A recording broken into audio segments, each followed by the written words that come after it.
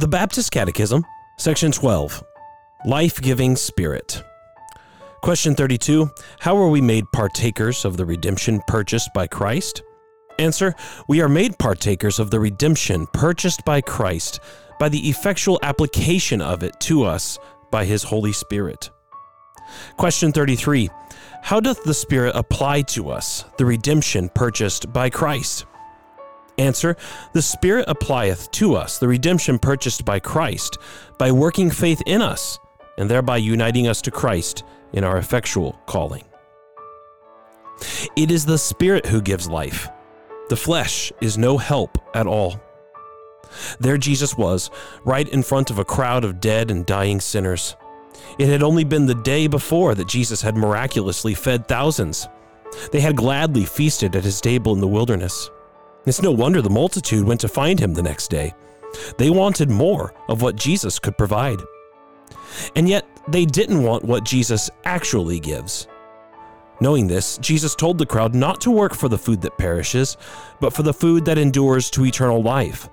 In other words, the crowd's greatest problem was not physical hunger, but spiritual hunger. They were biologically alive, but spiritually dead.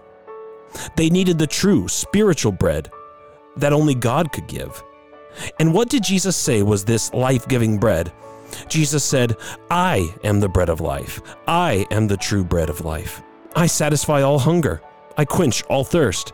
All that I am and all that I do is given for the life of the world. Here I am. Feed on me and live forever.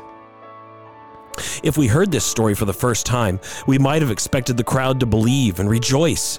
They were spiritually dead, but God had given them the bread of life on a platter. There is no cost, no payment, no condition, no work, nothing but eat and live forever. Sadly, that's not what happened. Instead of feasting on Jesus, they dispute, question, grumble, and take offense at His words. How can this be? Why do dead and dying sinners reject the bread of life that is given to them?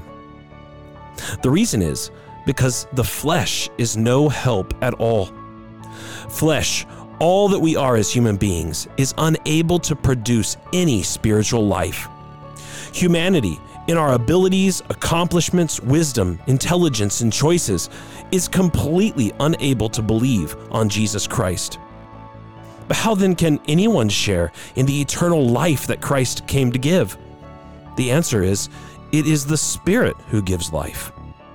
The Spirit is the life giver, the one who produces and creates spiritual life in us. The Holy Spirit does for us what we could never do for ourselves, creating faith in our hearts, uniting us to Jesus, and causing us to be born from above.